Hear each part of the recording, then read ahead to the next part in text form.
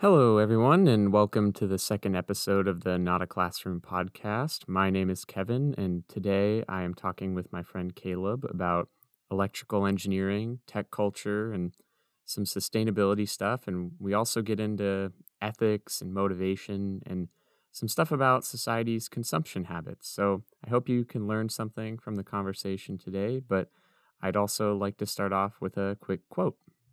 So here goes. A generation that cannot endure boredom will be a generation of little men, of men unduly divorced from the slow processes of nature, of men in whom every vital impulse slowly withers as though they were cut flowers in a vase. That's Bertrand Russell in The Conquest of Happiness from 1930. I really like how the nature of this quote questions this that we place on hustle culture in society, but at the same time also kind of encourages people to go out and do things, but really think on what you're doing and take the time to just sit there and sort of take in the world. Also, I've been hearing from a lot of my friends recently that they're struggling with motivation. So I just want everyone that listens to this to try and go out and do something for yourself today, because you got to start somewhere and there's no failure in trying. But yeah, here's the podcast, and I hope you enjoy it. All right, so Caleb, if you'd like to introduce yourself, tell me a little about yourself, your interests, what you like to do, what you don't like to do. You can go for it. All right. So I'm Caleb. I also went to the Oregon State. I am currently working engineering job in consumer electronics. Keep it at that. Did electrical engineering, kind of in that middle ground between electrical and computer science, which has been a good broad look at both the physical portion of it and the more coding, which is more of kind of like organizational component in my mind.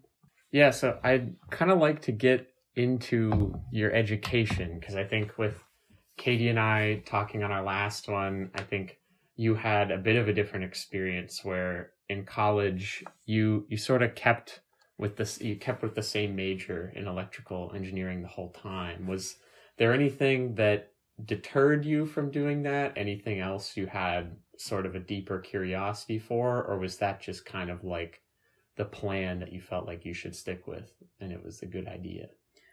There was always sunk cost fallacy. I always had this idea of I'd gone this far and I should keep going. I feel like I would always kind of had this desire for understanding computers more at a deep level. I think that's why I ended up doing electrical engineering instead of computer science. Mm-hmm. I had this kind of naive belief that I already understood computer science in high school, which wasn't true. But there's so much depth in that topic that I kind of always wanted to explore what could go on in there. There is, and I think we'll get into this more later, there is this big problem of sustainability in electronics that we've seen our whole lives. We use a phone for about 2 years and toss them. Yeah. We use consumer electronics, a big one's vape pens recently, where, you have this lithium ion battery that are just getting thrown around all over the place. Yeah. And that culture is really toxic. And I never really was as interested in natural sciences as Katie was, and not so much wanting to be in that realm, but more I was interested in information and the ability that technology has to allow us to, one, capture information, and then more importantly, analyze and understand that information. Yeah. Do you think that in your education, were you exposed to a lot of stuff like that with like how to be sustainable, or is it more of an emerging issue, or is it something you had to pursue on your own? Every engineer takes an ethics class. Mm-hmm. That's not enough. That's not it's pretty baseline stuff. We have a chemical engineer friend who had this whole thing of like, oh, you're struggling with, your boss says you have to do something that you think will poison the water, and if you don't do it, you'll probably get fired. Do you do it and not get fired, or do you get fired? And and it's this big ethical question. And he's like, obviously, 100%, you should not do it and follow the ethical code, and it wasn't 100%. That kind of stuff's hilarious to me. But well, didn't he say the majority of the people in the class said they would not get fired? Yeah, and I mean, that kind of stuff is when push comes to shove, more people are going to crack. Yeah. The people that think that they're going to be the heroes of the story, I think more people think they're a hero than actually end up being heroes. Ooh, okay. That's definitely a thing I want to get into later, because I want to talk about sort of the tech bro world and what is going on there and your feelings on it. But I guess to continue on the educational spiral, is there anything else you think you would have liked to have done or rather done, or was there anything you considered switching to? Yeah, I mean, if there's infinite time in the world, I said that I didn't really want to do the natural sciences, that bio area. My mother was a nurse, and I kind of always saw that the ability to help people. My brother ended up going through his pre-med and didn't end up doing med school, but gave me a really cool opportunity to see. For a while, he was working with cadavers, and he would essentially host events for surgeons to come in and show and teach other surgeons and practice their surgical techniques on cadavers. And that kind of stuff is really incredible to me, which technology is, tangential to that kind of stuff, but it's not, I don't think I'd ever go to med school. Yeah. My good, yeah, exactly. My good friend, his grandpa was a nuclear engineer, right? And he had this whole, go to med school. They love engineers. They'll take you in a heartbeat, et cetera, et cetera, et cetera. And it's hard to say because, he did that 60, 80 years ago, right? Yeah. Not 80, but... Yeah. It just he lived in a different time, and I don't know if because that whole meme, they did surgery on a grape, right? You ever hear that one? No, I don't know if I know that one. Okay, it was a dumb thing, but I mean, they used a grape as a just to show the precision of a I don't know if it was a 6 or 7 axis robot, and the ability to do incisions and peel off just the top layer of the grape. Oh, wow. Yeah, I don't know. The internet was like, that's hilarious. Why would you do surgery on a grape or something? I don't know. Don't try to explain the internet. But is that what you learn in ethics class? Well, no, that's not an ethics question. If you were asked to do surgery on a grape, do you do it? Why? Yeah, not a very good ethical question. Yeah, it's just it's that kind of stuff. I think at some point I might get into, and I would love to have kind of more cross-discipline understanding, with the medical. Yeah, with the medical. Okay. The only concerns that I have, and we can talk about this later because this gets into what I like and don't like about regulation. I don't think I would enjoy that industry because it has a lot of restrictions of what I can do personally. There's a lot of checking boxes and bureaucratic stuff that I'm avoiding a lot right now with my current job that I love, but I could see that would be very soul draining for me personally. Yeah. But on the lighter side of things, the cross-disciplinary work is just, everyone kind of likes to be in their box, Yeah. Even in engineering, there's mechanical, there's chemical, and there's electrical, and they all kind of want to do their own thing. Yeah. If you have a problem, you look for that discipline. But in reality, doesn't really work that way. Yeah, it doesn't work that way. And I mean, you can organize a company or a project or whatever it is to have everyone kind of do all of their boxes, and then somebody called a systems engineer comes and puts all the boxes together and tries to make the pieces into a puzzle. But I think that if you focus too much on one sub-discipline, you end up having losing sight of the other stuff in the question. Okay. So I like to have, I would love to have more of that cross-discipline if I did end up going into that direction, but I don't. Yeah. What most interests you about the medical direction? Is there a specific aim that you have, or is it just the intriguing factor? What I guess you said you had a personal experience with your brother who you learned a lot about that. And was that just a moment where something clicked, or was it like a thing over time and you have a separate desire as well? Yeah. I think it's impact. I've kind of come to terms recently that the reason I like engineering so much is power. It really like is electrical power. Well, no, just influence, and if you make a great program, right? Yeah.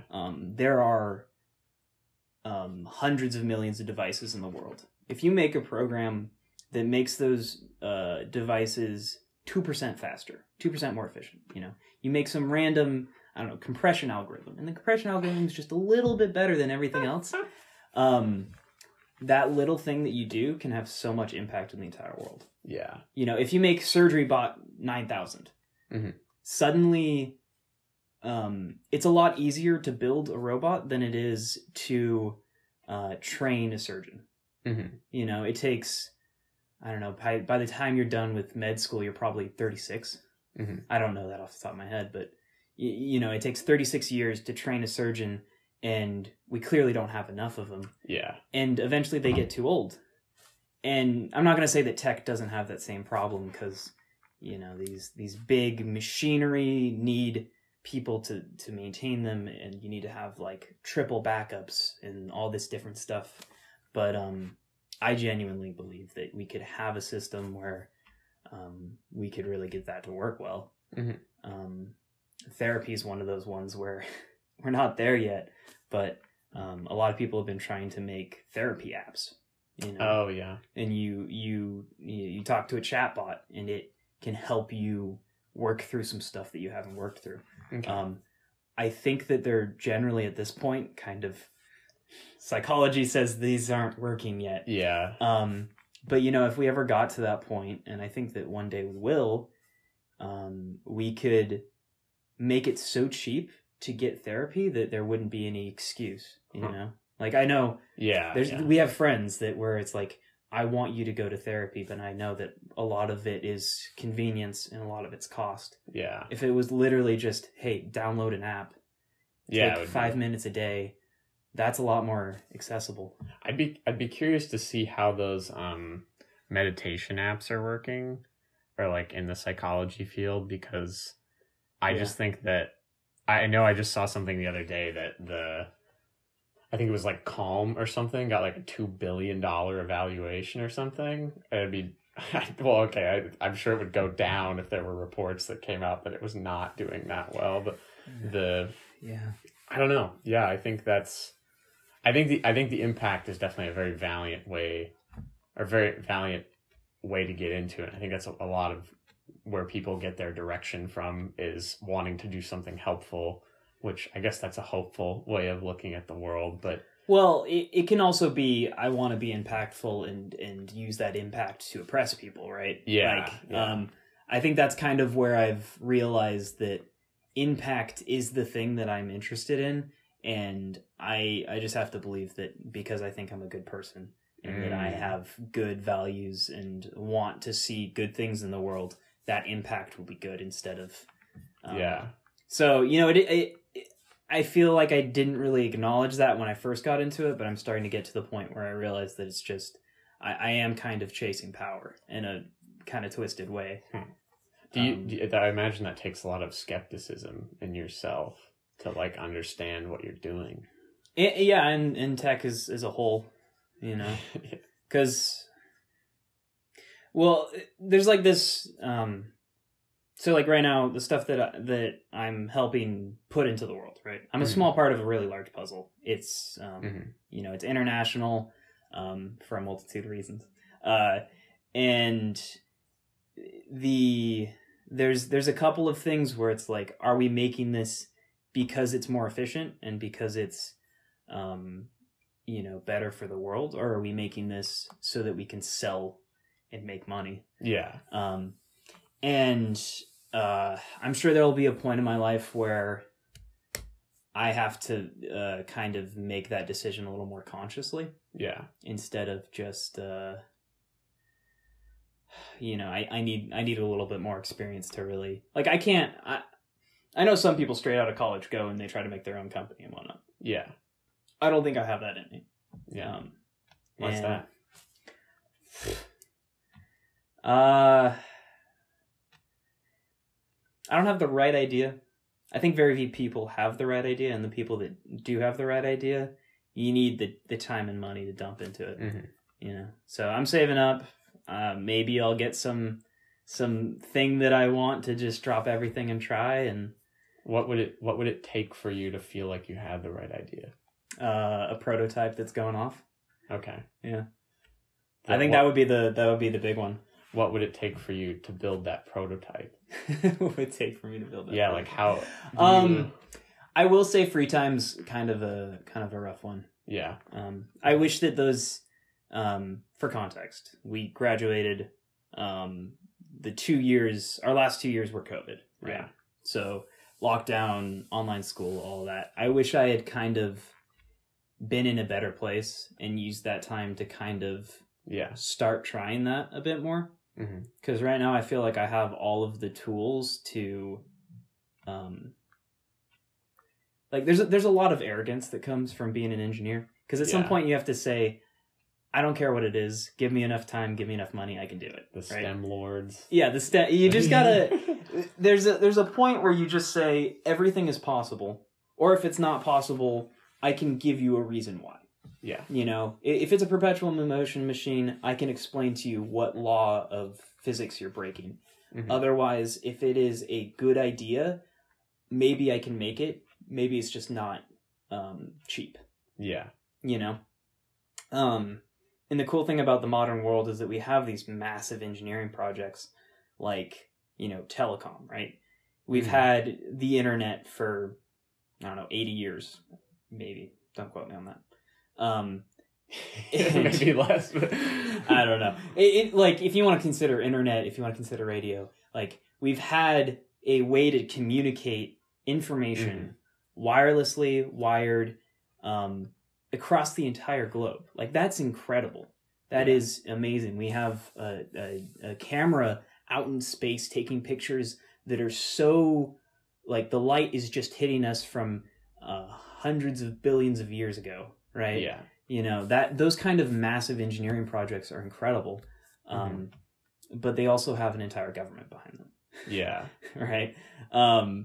So the cool thing about electronics is that in theory, there is really cheap ways to do really incredible stuff. There's the initial, like, R&D component of it is very expensive, though. Yeah. And that is something that I kind of wish I'd gotten a little bit more direction in when I was first, like... I wasn't really into engineering history until more recently. Okay. And that's all come from, reading books, watching YouTube videos, that kind of stuff. Yeah. Like the big one for the US is Bell Labs, which is this one of the few commercial R&D labs that was massive for 60 years, and they invented the transistor, they invented telecommunication, all this kind of stuff that's so influential to the modern world. But how they came about those discoveries isn't really something that they teach you, Yeah. And it makes sense, because very few people make the next amazing thing. Yeah. Most people are just, supplemental to the massive project. Do you think we're in, like, an age of, like, marginal increases, or do you think there are? Because, like, I mean, everybody talks about that technological advancement and how we had this like exponential curve. And I can't remember Moore's law? Maybe. Okay. I can't remember if people are saying that that's leveling off or if it's just I even if it is leveling off, there's so much more abundance that it would seem that even if we're making marginal increases on a lot of areas that we could still see that sort of growth. So I don't know. Are we in an age of improvements or discoveries, I guess? So this is why I'm very happy that I have a hardware and software kind of middle ground. I'm not the best person for either of those, which is, it's okay.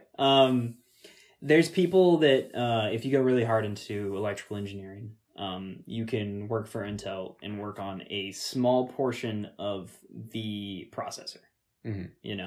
I don't really have any interest in doing that.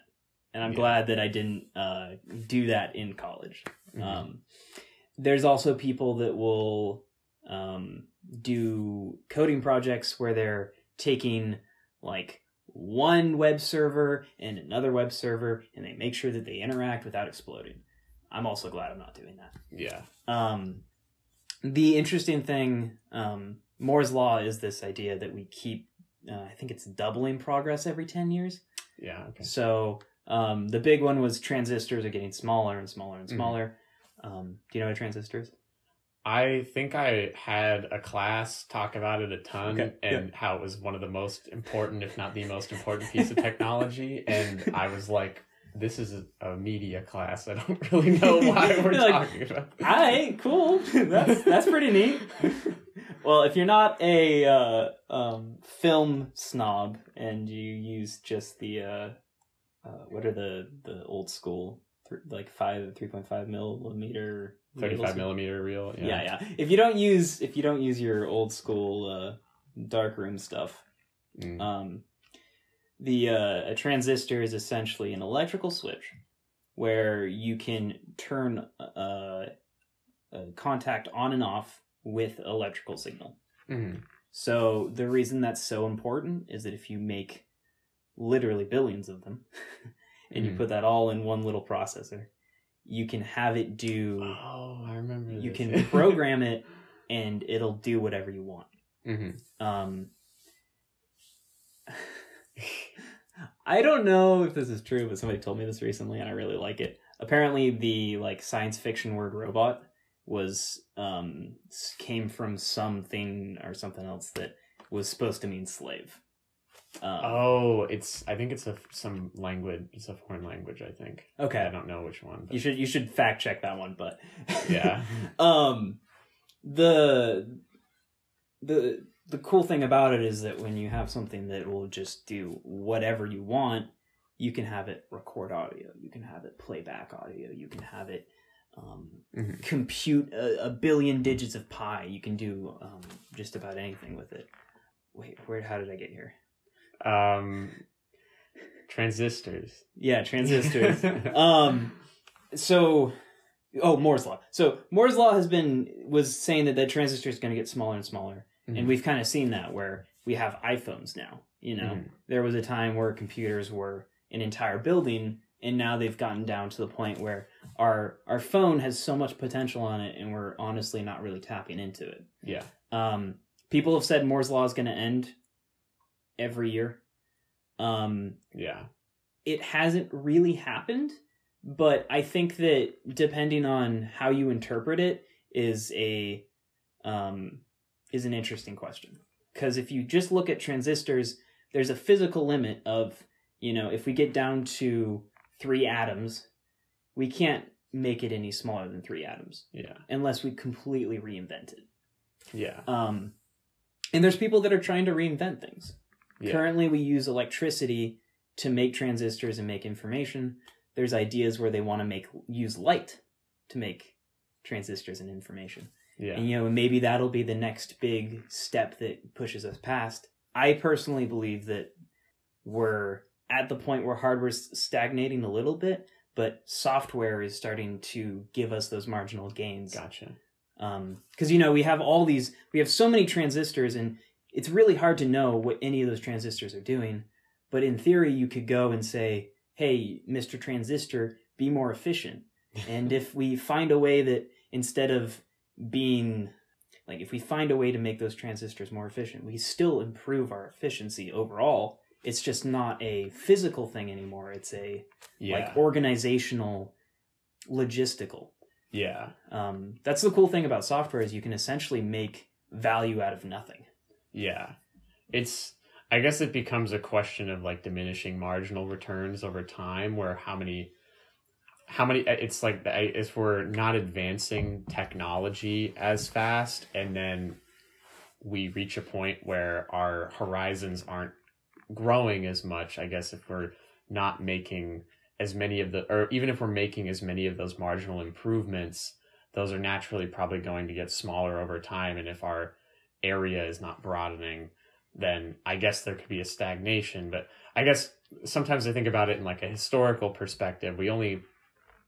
If you look at history, I'm sure there's some theories on how technology improves, but then you also have things like the Middle Ages where technology just stagnates, like incredibly slow, and at least at my base level understanding. But I guess when I think about that, I don't know, it's honestly somewhat of a small sample size. It's hard to say if we would end up in a situation like that. But anyway, I think a question that I have regarding the advancement of technology is I see sometimes that there's a lot of arguments out there towards issues around advanced.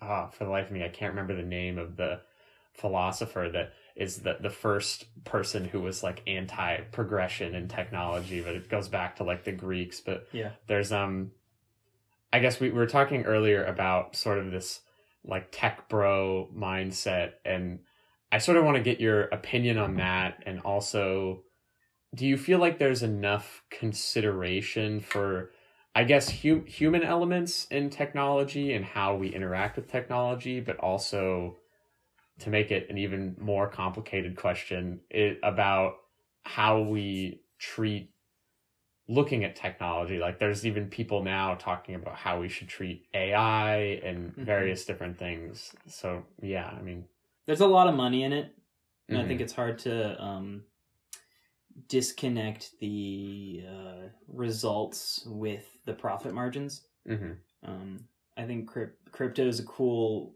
example of that, where you see a lot of things that aren't really adding technology still make a lot of money. So, like, for example, Dogecoin was made to make fun of a bunch of people that were essentially taking Bitcoin, rebranding it, and trying to sell it. Yeah. And that can still make a lot of money. Yeah.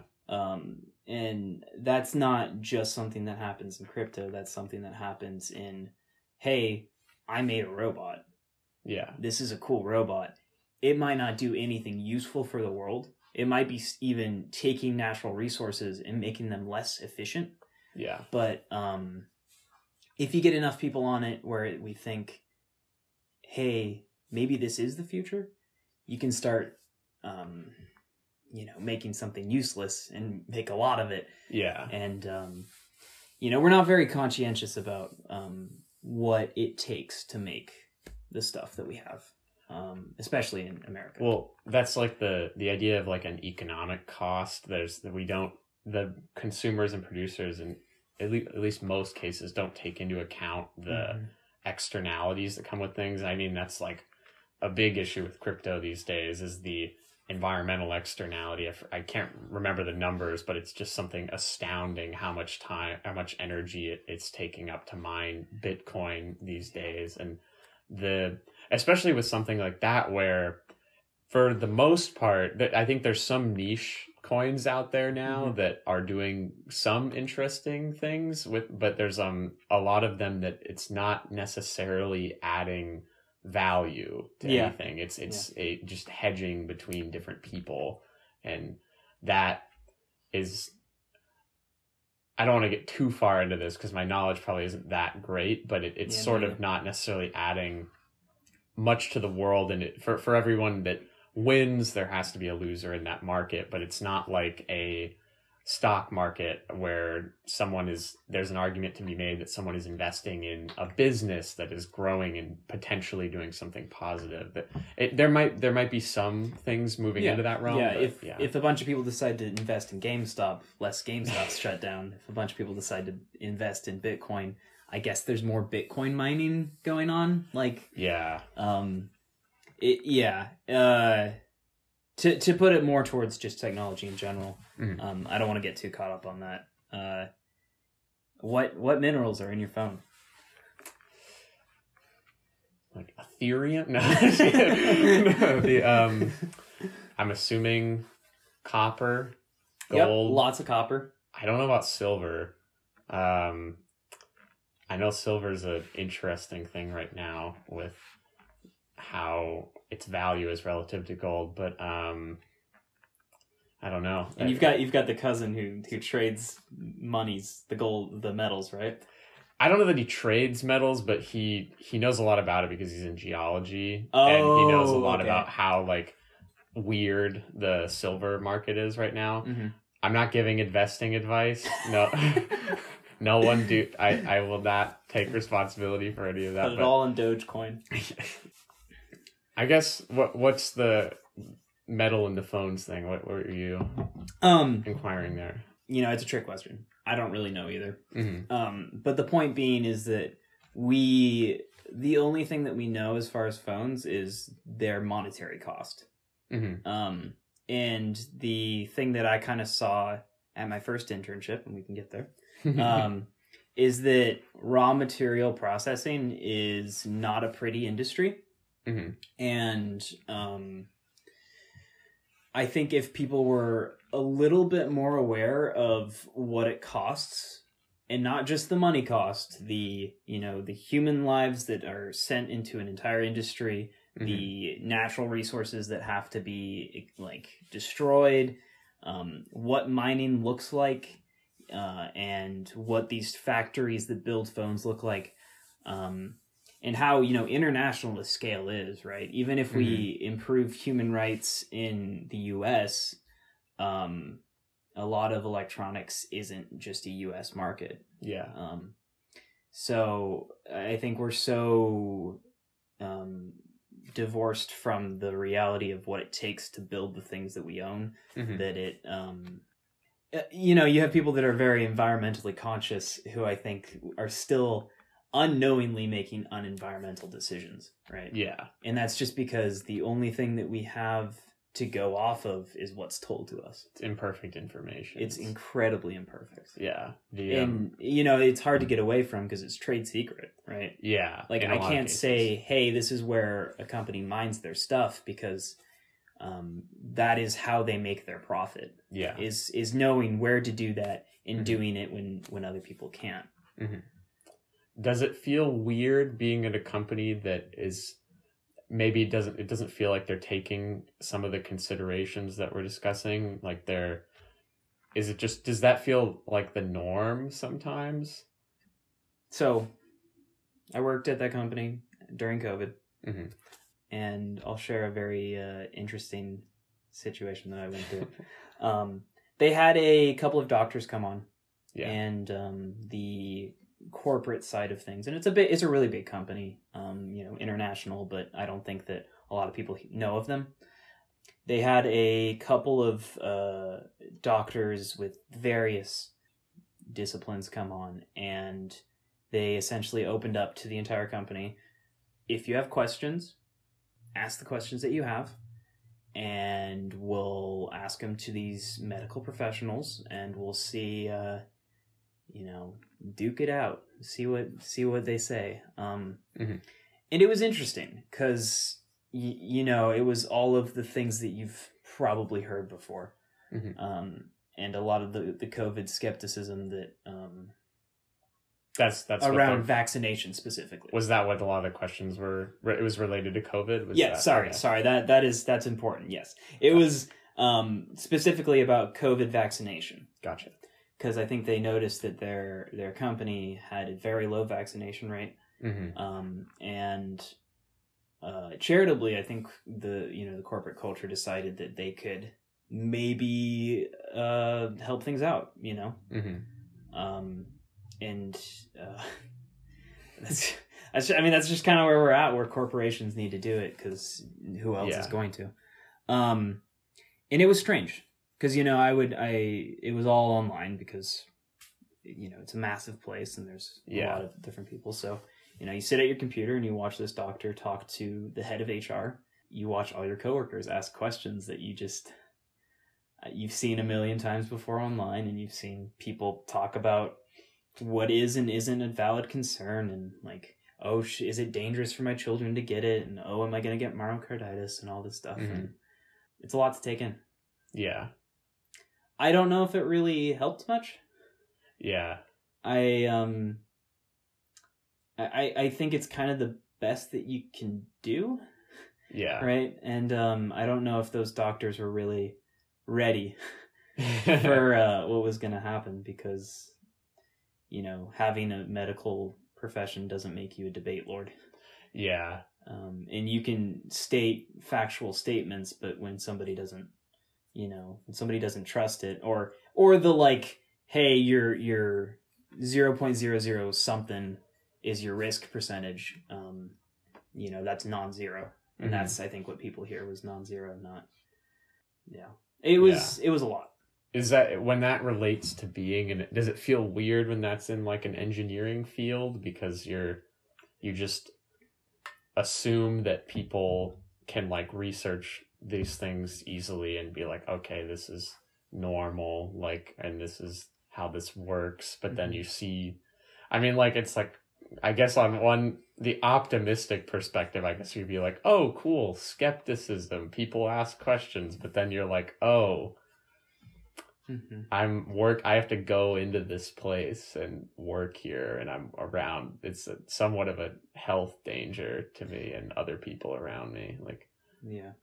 One thing I didn't realize until I was almost done with my degree is that allegedly engineering tends to be very conservative. I don't know how true that is, because you have the very like Silicon Valley stereotype, and with being kind of middle between electrical and computer science, you have your like your power grid stuff's probably going to be more on the red side, and then you have your like, most software companies are going to be more towards your lib side, and there's going to be a split there. But just as an anecdote, let's say you work on an oil rig. You can just hear which stereotype that's going to fit under. Yeah. And there are going to be a lot of engineers there, but the majority of people aren't going to be engineers. It's going to be blue collar work. Yeah. And that's really good. That's a good thing. It's just that our education system sucks. I guess this kind of brings me to another question, is sort of how do you establish what you value in those scenarios? Do you value, like, I mean, of course you value the people that you work with probably, but in determining, I mean, there's a lot of people who will obviously someone has to do it. Somebody's going into engineering and they're going to go to a job that is not necessarily doing something like you talked about, power and impact. There are a lot of people that do jobs that are not having probably, under a lot of arguments, net positive impacts on the world. And I guess, how do you determine what you value in that scenario? How do you find out where you want to be on that spectrum? What is okay and what is not? Yeah.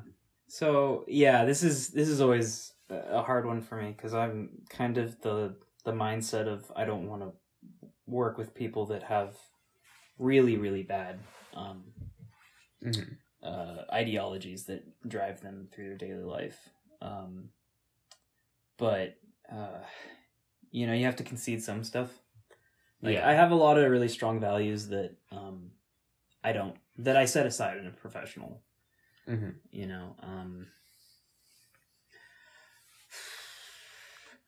I'm very, I'm very like anti-Christian, right? This about me. And I mean, I'm not gonna bring that up when I'm working with somebody. Yeah. Right? Like, between friends, I would talk about how I think that would cause somebody to be better or worse at certain things. And I think engineering is very empirical. Yeah. And I think that, at least my life, I've noticed my empiricism being a lot easier once I let go of that religious component of my life. Mm-hmm. But that doesn't mean I'm not going to work with people that are Christian, right? Yeah. I mean, right? it's not, in some ways, it's not necessarily hard to be respectful, to be like, some people make such a deal out of that, but it's like, you can, in some ways, I guess it could be seen as difficult, but it's just one of those, like, when something happens, I go, yeah, whatever. Yeah. It's like, oh, hey, we might need somebody to come in on Saturday, but not Sunday. And I'm like, why not Sunday? I know. Yeah. Everyone wants to go to church. What do you think of I guess, that mindset of people who are more willing to, not necessarily, they're not sacrificing their values, they just have different values, because everybody's value is relative to themselves, but the people who will go work for companies who are producing technologies that potentially lead to more death or addiction or various different things. Do you think that do you think there's there's obviously an issue there, and like, mm-hmm. I think with the tech bro world, I keep using that term, but that's kind of the best term I have, but the tech bro world kind of strikes me in some instances as they like you said, everybody kind of thinks that they have the solution, or like there's a lot of people who think that they have the answer to a lot of things, and I think sometimes people get very wrapped up in that and have the potential to get wrapped up in that in tech. And I think there's a difference between that ignorance versus people who just have the different value core and will go do things that it's pretty easy to tell when something is bad. And I guess, do you think there's an important difference there, or do you think that the impact is more what matters? Yeah, it's hard. So, like, let's talk about the Dogecoin guy, because I think this is a good example of this. That intent, from what I've heard, and maybe this is completely wrong, was to make fun of people that were doing exactly what he did. Mm-hmm. Right? He was I'll make something so ridiculous, people will stop taking this seriously. The fact that backfired, I don't blame that person for that. Yeah. Let's say you work at a company that makes and sells vape pens. You're scum of the earth. I do not care about you. You know what I mean? But let's say you work for a company that sells for the military. Like, that is a gray area where it's hard. Even if you're, assuming that you're anti-military, you're anti-U.S. industrial military complex. The reality of it is that so many industries are adjacent, and these big engineering projects end up being governmentally assisted anyways, because they're so expensive. If you work for NASA, like, that's sick. I'm not going to get mad at you for working at NASA, even if, part of the reason NASA exists is so that we can secure airspace or, make better planes and all that. Well, like, an interesting point, I think, is that if you think about the guy who is working at the vape pen place, what about someone who is working at the vape pen place and trying to design some sort of system within the vape pen so that it can burn hotter and not release metals into someone's lungs? Is that probably colder, but I guess, or it can burn effectively colder. Is that, what do you, I guess and that's a good point, because the guy, from what I've heard, the guy who invented vape initially, I think he's from China, where they smoke cigarettes a ton. Yeah. He wanted to quit, and he wanted a healthy way to quit. And so his plan was to stop smoking cigarettes, start vaping, and lower his nicotine account. Yeah. And so even in there, the difference between working for mango flavored Juul and working for that guy, there's a big difference there. Yeah, and I guess with that, there's kind of a gray area of people who could be in that industry as well, who have to do some things that are going to hurt people and have to do things that are going to help people as well. Mm-hmm. But I guess that is something that I actually feel like I see a little bit with some technology, and I'm not necessarily saying this is a bad thing. It might just be a symptom of reality in a way that there are going to be people who have good intentions with things, and they're automatically going to be corrupted in different ways with money. Yeah. And I think some of the issue comes from almost not recognizing that is an issue, like, and people not recognizing that money can corrupt these things, and that the good intentions can be taken a different direction. And then sometimes I think it's more about getting to the root of the problem and trying to find directions to just not let these things happen. But policy and various things are difficult, and changing the moral character of the population is practically impossible. Yeah. I don't even know if it's the engineer's job to make, what is and isn't ethical, right?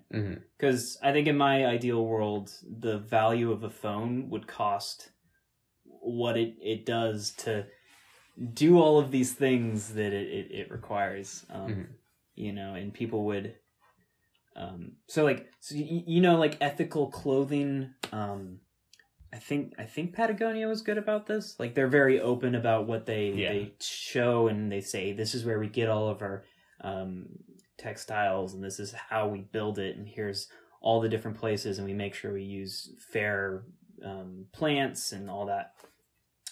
That costs more. Right? Yeah. That costs more than the cheap cotton shirt that you have no idea. And I think in my ideal world, you wouldn't have to make things cost more to be ethical. So, and in that sense, an engineer's job wouldn't even have to be, you need to be the one to know. But on the other side, who else knows what you're doing except for you? Yeah. It gets into this whole, like, companies are the only ones that know enough to regulate themselves. Yeah. And I hate the idea of companies regulating themselves, but at the same time, if you're making some advanced AI, no one else understands what's going on. Yeah. Congress can pull you in and ask you a million questions and see if you're being responsible, but at the end of the day, they didn't program it. They haven't ran it for like 10 years and seen how it's adapted and developed and know the potential, like, strengths and weaknesses of it, or the potential hazards that could come from it. Yeah.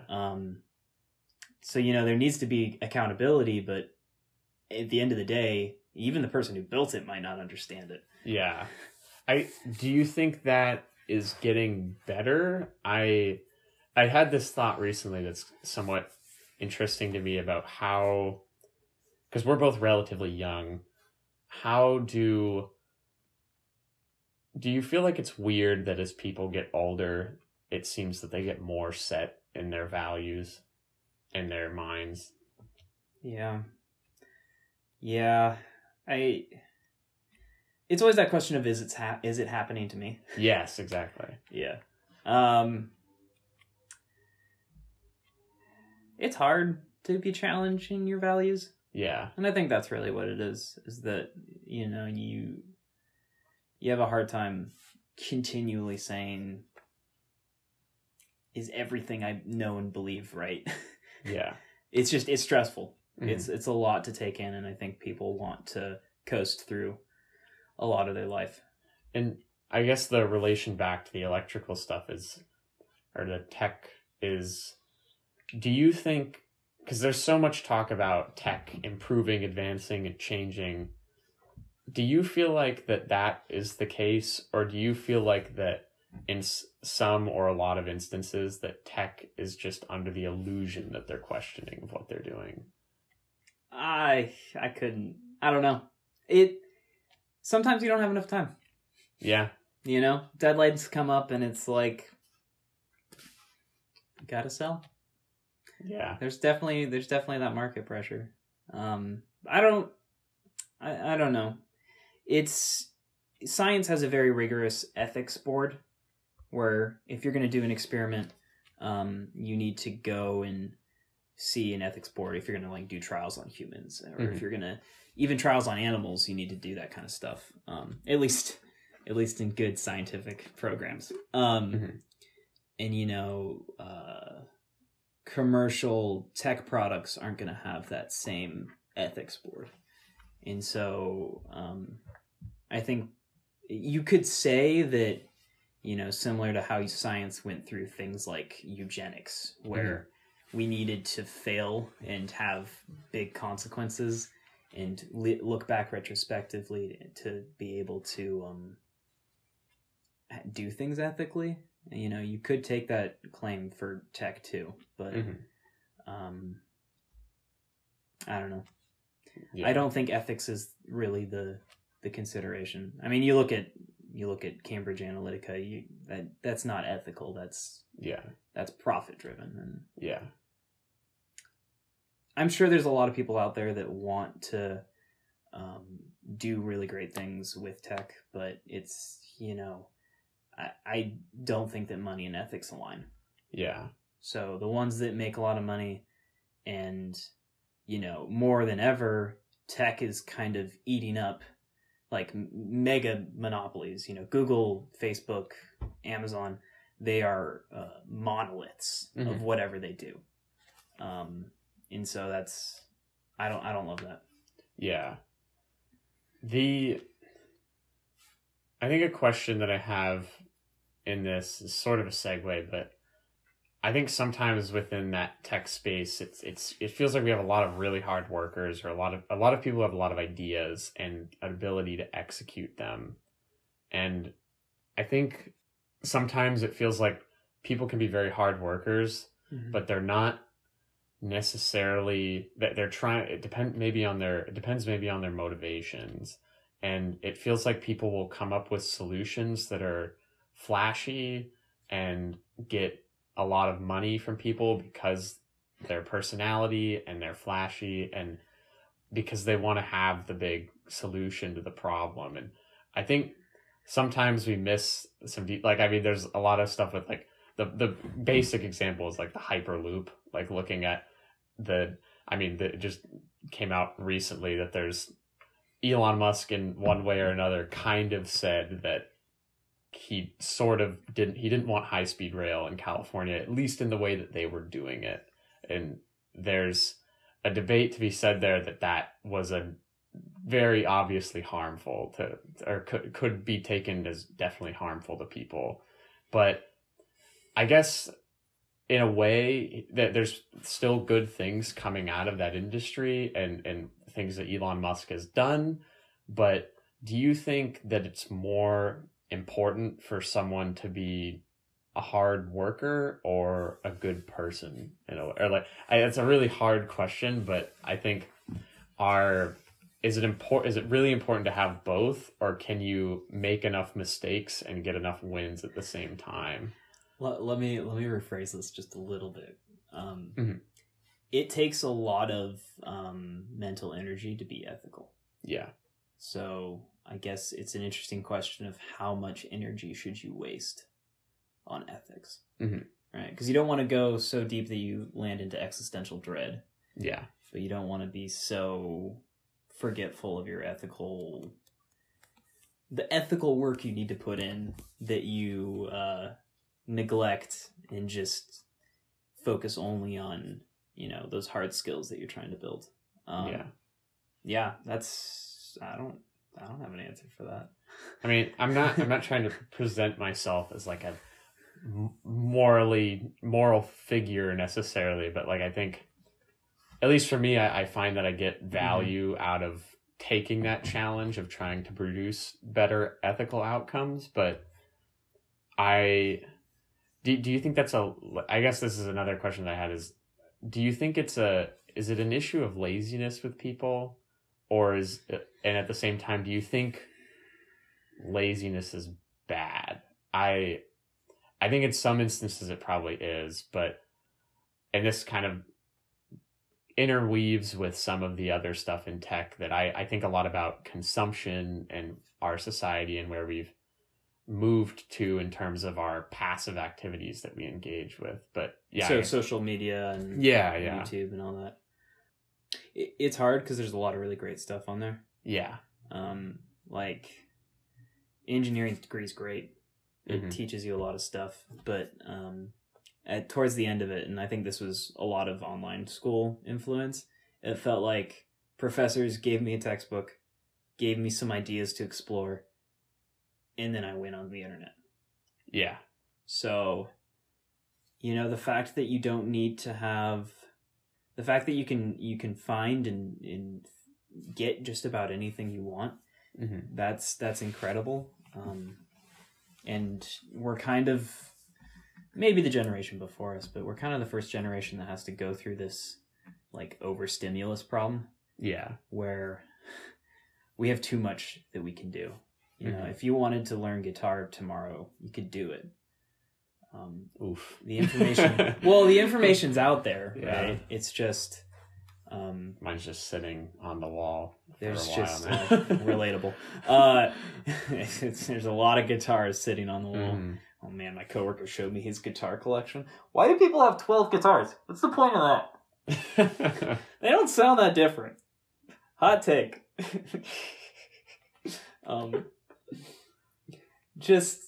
But I mean, and it's not just guitar, right? It's, hey, you could learn a new language. You could go learn how to draw. You could go learn electrical engineering. You could go learn how economics work. You could go learn the history of Mongolia. Yeah. But there's only so much time in the day. Yeah. I think the thing that scares me is that the trend feels more and more passive. Yeah. What's your social media of choice? Oh, I sometimes don't count it as one, but it's 100% YouTube. I'm basically off of most everything else, but I realized that when I switched off of a lot of things, it actually, YouTube ended up just taking up a lot more time, but I think it's very long form. Yeah, and I think there's a confusing thing for me there because some content that I'm watching on there is very, like, I majored in economics and I'm watching things that are teaching me things about economics or foreign policy or foreign action related to that, which I feel like I get some value and knowledge from, but I don't think using social media is lazy. I think a lot of people do it to the point where we probably I don't think it really serves much purpose to call it lazy. I think people can function very well with it. I just found that I don't think I really did. And that's why I decided to stop using a large portion of it. But I think there becomes this issue where what I've started to feel like with some stuff is that we joke about the dopamine machine and stuff. And I started to feel like, to some degree, I don't know if this is like a psychology thing or if this is just like my theory on it, that you get dopamine from these things, but we're missing something else. Like there's something beyond that. And I don't know if that's more of a holistic thing. And I mean, this is kind of the reason I'm trying to work on different projects, is because I find things fulfilling and I'm trying to make things intrinsically motivated, but I find that I still can get very caught up in just passively engaging with things. And I just read this essay from Bertrand Russell recently that's talking about, it's called In Praise of Idleness. And it's this idea of having, like, it's okay to be, I think part of it is about being okay with being idle, but at the same time, not just engaging with things passively. I actually, there was a preface to the book by this one guy that, so far from what I've read, I actually enjoyed the preface more than the essay. The essay was actually seemingly largely kind of talking about having a 4-hour workday and the advantages of that. But I think the issue there that I've started to wonder about is that this essay was written a long time ago. like 50, maybe more years ago, I don't quite remember, Mm-hmm. that he talks about how when we get home from long work days, we engage with things very passively because we're tired, and that you don't necessarily use the skills that you have. And like, he talks a lot about the combination of education and time, or education and ability, or something along those lines, and how that is like the most fulfilling thing, is like essentially using your knowledge towards something. I think that's, maybe rephrase it differently, but that is somewhat the essential idea. And how when we go to movies and stuff now, it's like everybody's so tired from work and doing all these other things, that, or we go on social media, all of this is passive engagement that we don't necessarily get anything out of. And the issue with that is that now that we have so many different pathways to passively engage with things, I almost see it as, even if we had a 4-hour workday, I don't know how that would actually go anymore. I don't know if people would just spend twice as much time. Well, I don't know if I would just spend twice as much time watching YouTube, or if I'd be like, oh, I'm off work at 12:30 today, I'm going to go and make a YouTube skit, or I am going to go talk to my friends about making a podcast, or I'm going to like deeply watch a movie and engage with it and write about it.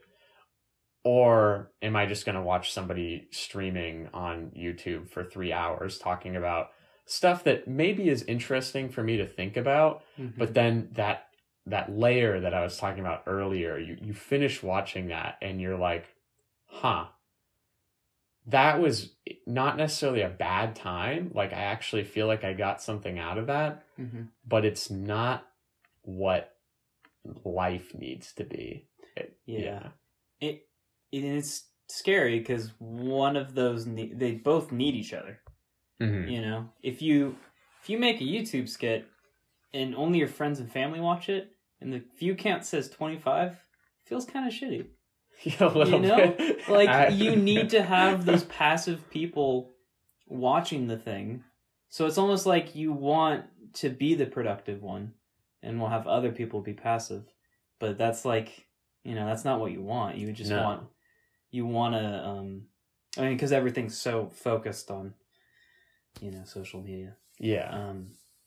The one that's been scaring me recently, or the one that confuses me. I'm not scared. That's the wrong word for it. I feel like I've seen a trend of less and less active searching. So I think early internet before us was more of, you know, chat rooms and web forums, and you had to type in your URL to actually get to a specific website. I see what you're saying. I think TikTok, I'm not on, but that's kind of been the biggest, newest social media, and there is zero amount of choice. Yeah, I think the appeal and the danger of it is that you've eliminated the entirety of the interaction to yes, no. Yeah. Right? It's, do I want to be currently exposed to this, or do I want to be exposed to something else? Yeah. And it's interesting and very, I mean, it's a good algorithm. People really like it. Clearly. Right? It's a popular app. In an algorithm that could tell people's preference really quickly, that's something that could be powerful. Yeah. But, you know, you go on YouTube, and even YouTube's doing this, you know, there used to be, you know, you used to only have your subscribed on the list, right? Yeah. And now there's a homepage of curated content that is suggested to you, and you go through the suggested to see, of the suggestions, which one do you want to pick, right? Yeah. There's a big difference between, I am looking for a engineering video, or I am looking for an economics video, or I am looking for some dude playing video games. Yeah. And actively searching for that, and just being given that. Yeah. Because when we're handed everything, it's going to be hard to do anything when it's not that easy. Yeah, and I mean, I'll come out and say it. I think it does scare me. Like it like that's the reason I don't have TikTok is I'm like I would get worried that like, and I mean, to some degree, I actually feel like that sort of goes against what I normally think of myself as. Like but I think to some degree that is like me not believing and testing myself on that. But at the same time, I think it's also me being honest with myself and saying, this is probably not a good thing for me to engage with. And I would like to essentially, I think especially with looking at YouTube, even YouTube is trying to do this in some ways with the shorts and with like autoplay and various different things. And I just think that sometimes it feels like it presents certain issues. And I think sometimes it just, at the end of the day, is not as fulfilling as a lot of other it's more passive activities. Yeah, it's more passive. And again, I'm not like shitting on anyone for watching these things or doing these things. I engage in the same. We are just as addicted. Yeah, I am in the exact same box. But and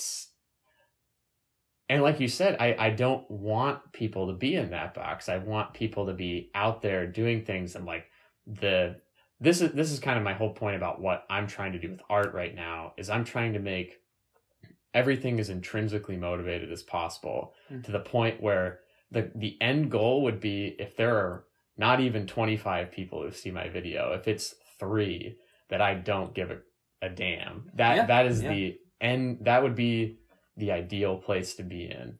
But it is very hard to be in that place in the current spot that we live in. And at the same time, there is no way that there is enough room for, especially looking at the up and coming generations. I just saw a study from like Pew Research that said that YouTube is the most popular social media platform. It has 95% use among children from 13 to 17 and even more than TikTok, but TikTok is the fastest growing. And then the number one profession that kids want is to be a YouTuber, and there is absolutely not enough space for even probably 1% of them to be a serious person who makes money doing that.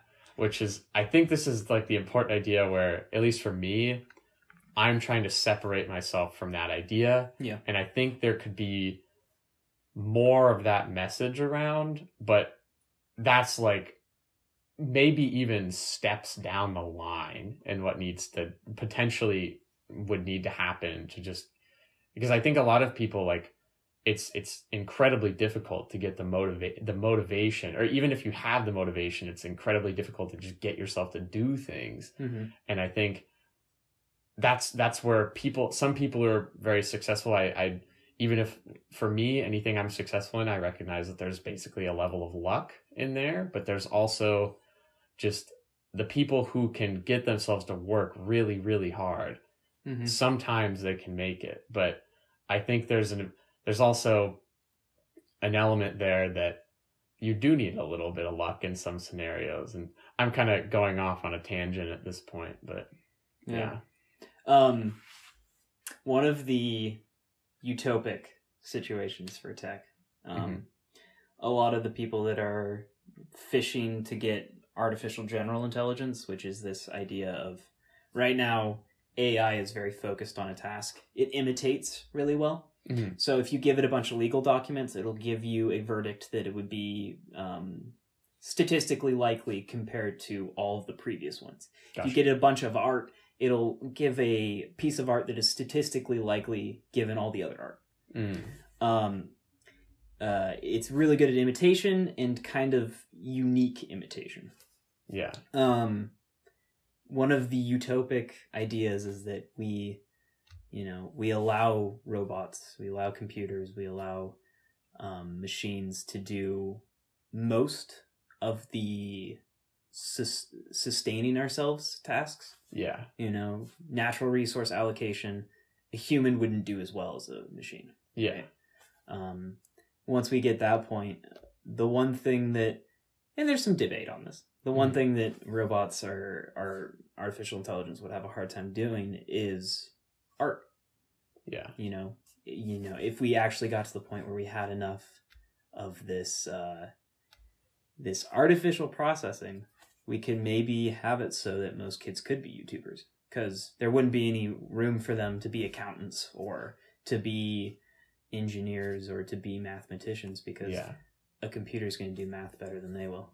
I have to ask on that, though. I think this actually circles back to the other point, though, is that if in that utopian scenario, you run into the issue where you now have another utopian caveat on the fact that essentially most, if not all of those people have to not care about how many people are watching their videos, because they can't, because there's only so much time that somewhat people can only be seen so often. I think that's in some way, I think that it's a weird thing that is also, as much as we're talking about actively engaging with things, you can actively engage on social media, but that comes with its own issues, because there's this culture of like needing to be seen by people, which I think almost everybody is in that to some level, and including myself, and just that is a bit of an odd issue to contend with, I think. And that's weird, because then you have this issue of, are you the viewer or are you the creator? And I think it would be interesting to see someone who feels that they are genuinely okay with just 100% being the viewer. And I don't know if that person's out there. I think more people have more people watch YouTube than have YouTube channels. Certainly, I think so. And also, you see this amongst creators where they kind of consume and contribute, Yeah. It's more of a community-based thing. It sounds almost like you're suggesting that we have to be competitive by nature, which I could agree with. It's hard for me to make a good argument that we don't have to be competitive, because that's kind of all we know. Yeah. But well, I think it's a scarcity issue. It's like, I mean, that's the base level of economics is all about scarcity and understanding resources. And basically, I think that's kind of the thing, is that to be not competitive, you have to find a way to be okay with not getting. If you think of views as a resource, which in a way they really are, you have to be okay with not being provided resources in a certain way. And the computer will balance it out completely. Don't worry about it. I think that's actually an interesting point, because like at some point, if you had so many people on a platform, there's probably going to be so much overlap that if you had an AI that could just balance out everyone's views to maximize the amount of happiness that everybody gets. Socialize the view count. Yeah. An eyeball for every channel. Oh man. Yeah, I don't know. I don't think we'll get there anywhere near that in our lifetime, but it's really crazy. I don't know. The problem with predicting the future is that we had Moore's law, and it did really good. It did a really good job of it. But also, you're asking people that built like water canals, and they thought that was the shit. You know, you're asking them to predict iPhones. You know what I mean? I don't think that advancement is linear. I think it's exponential. And we have so many great examples of just the potential of the future. Yeah. And more is just happening. Yeah. It's I don't know. There's some massive computer somewhere in Google where they've recreated this entire room, an entire warehouse of computers, and you think about all the potential in your phone, and it's a million times bigger than that with even better technology. And if we decided to use that towards a goal, it seems unlikely that we couldn't solve a lot of the problems that we've been struggling with for a long time. Yeah. I think, I guess looking at this passive and active thing, I feel like it's good to encourage people to engage with things actively, but I also think at the same time, I am in a spot where the world is very confusing right now. Yeah. And I think we'll probably grow to understand these things better, but I think I don't know, I've been enjoying watching Joel Haver a lot recently, and just using that as like, or Value Select, these like YouTube sketch comedy creators, and they just this idea of getting out there and creating things for the sake of creating them. And I actually think Joel Haver is a very good example of someone who is like kind of goes against the competition idea, and is like willing to share all of his ideas with people and show you exactly how he makes a video. Yeah. But even that is somewhat coming from a position of someone who has already made it, essentially. And so if somebody else copies what he's doing, it's going to be Joel Haver's style. Yeah. And even if they make it, he still has his audience. Like, it's like he could lose some to that, but I think at the end of the day, I think people should kind of just do what they feel like is the best thing for them. But I have found that engaging with things in, as broad as we're making this term, actively right now, I think it's been helpful to me, and I think it could be helpful to some people. Yeah. And I guess that's kind of my question, because you're someone who has not only encouraged me to do a lot of things, and I thank you for that, but someone who seems to exercise a lot of hobbies consistently, even if it's changing frequently. I think it's just attempting to do things is important. And how do you have any advice for like getting up to do things, or like if you get that, is it, for me sometimes it's a time thing. Like if I get that spark of curiosity, I have to dig somewhere deep down that I established like years ago and be like, okay, this is that feeling. You have to do it right now or it will go away. Avoiding the depression spiral. Yeah, exactly. Yeah. I don't know. It was hard for me because I think honestly, even in college, which is when you knew me the most, the time that I feel like I actually started that switch flipped was after COVID. I got that internship I hated, and I was just fueled by rage. I was working my 40 hours plus, drive time. Yeah. And I would get home, I'd look for jobs. I was overworking myself. It was not healthy. But, I flipped that switch and I just kind of saw what it was that it got me. And it's weird because this goes against all of my core philosophy of, people don't need to be suffering, right, to be good. It's weird though. But that was kind of what did it for me. And I would not encourage anyone else to do that. I think that, self-motivation isn't defined by your, impending doom. Yeah. But that's what it did it for me. And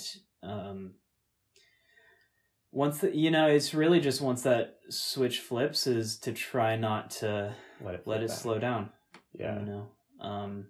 Because there'll be something that lets you get there, where you feel like I am being 80% productive. Still take care of yourself, Yeah.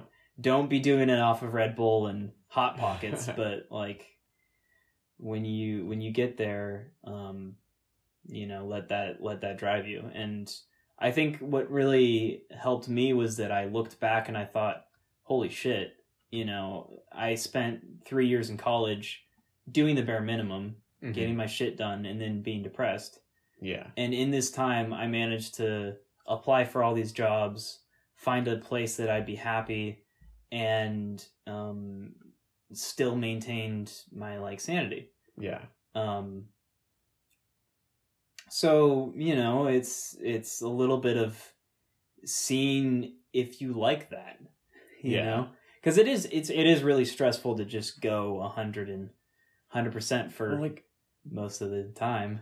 don't you? I feel like I've had this thing where I'm like, I'm not trying to say like anything too. I'm not trying to say anything controversial here, but it feels like I'm like manic sometimes. Like if I go into that Yeah. state of like I am working really hard and it's a lot, but sometimes that just works out, and or like, Yeah. but then there's an issue where I think sometimes this is an idea that I subscribe to very specifically. I read a book called The Path, which is like essentially these Harvard professors synthesizing like ancient Chinese philosophy. Yeah. And there's an idea in there that kind of, and I thank the Sisyphus 55 show as well for kind of explaining this as well and getting me into that book. Mm-hmm. But this idea that it's not that if you work hard, you can do anything. It's that your potential to do anything is unknowable. Yeah. Forever. And the only way you can actually figure anything out with that is just by doing things. Yeah. And I think that's what I've been trying to do, is kind of just continue to do things because it works for me. And I, like you said, with that switch, I think there's a few things with that where it feels like the switch will sometimes flip back and forth for me. Yeah. Where I get times where I'm not doing anything and I'm almost forget that like the room is dark and I forget that this light switch, I forget where it is. And Yeah. if that, at some point you might even forget that it's even there. But sometimes there's something that brings that back. And I think for me, a lot of being able to do things is just, I feel that little itch somewhere that is like, oh, I remember that, and that there's something that was like ingrained almost that I can remember that feeling and go. And I think part of that is it's almost like action potential, like it's built up and I have this thing where I can go do that. But and I recognize I feel like I've gotten a lot of perspective on this, that there's a ton of people out there with substantially harder disadvantages than I have in this area. Yeah. And so it makes a lot of sense that a lot of people would struggle at the same level or much harder than I would in this. Mm-hmm. And there's a lot of different things there. But it's also, I don't know, it feels like I am sort of searching for that. I can't tell if it's the same thing that I would say as motivation, or if it's a feeling of just pure ambition to do something. And I think part of what I'm trying to do in a way is see that switch is on and just not let it go back down. And that opens up a whole other question of if I should recognize that it is going to go off again, but try to develop a strategy to get back from that. Mm-hmm. And because I don't know if it's sustainable to have it be on all the time. I realize that I have a abnormally I handle stress different than a lot of other people. Mm-hmm. And I think that part of that's come from the experiences I've had. Yeah. Where I tell a lot of people that are interested in engineering that it's not so much about intelligence, it's about the ability to handle and tolerate stress. Mm-hmm. I had, I've had a lot of experience that were also good and bad of being able to, I did wildland firefighting for a while, where that just like, it made me realize in kind of practice in a terrible way that stress management is, it's a muscle. Yeah. It gets better and it gets easier to be able to turn stress into a good thing instead of a bad thing. And you're still going to hit that point where you realize, I got to sit down. Yeah. I got to stop and just take a break. But I think the more you do it, and this whole, I think in high school, I was that kind of person where I was like, I'm going to like bottle it all in and fester and like have my anime moment where I'm stuck in a room for hours and days, and I don't eat and I don't sleep and I don't do anything but this one topic, and then I'm going to come out with this great, amazing thing, and that's going to be like my debut, right? Yeah. I don't think that happens. No. Sorry, I don't mean to interrupt you. Yeah, that's just that was the other idea that I had, is that as much as I'm saying all of these things and about working really hard, I have had that, I would say, as far as I'm understanding, relatively that same experience where I think going into college was actually kind of my debut moment is going to be like, I get to pick the school that I want to go because I'm going to work my ass off and I'm going to do it. And that was a really, really hard moment for me to handle when I just got hit with reality that I really, really felt like my hard work did not pay off. And in a lot of ways, I don't think it did. I think a lot of ways I got not screwed over, but I was unhappy with the fruits of my labor. And part of that was expectation. And then part of that was also just a realization that that's not really how the world works sometimes.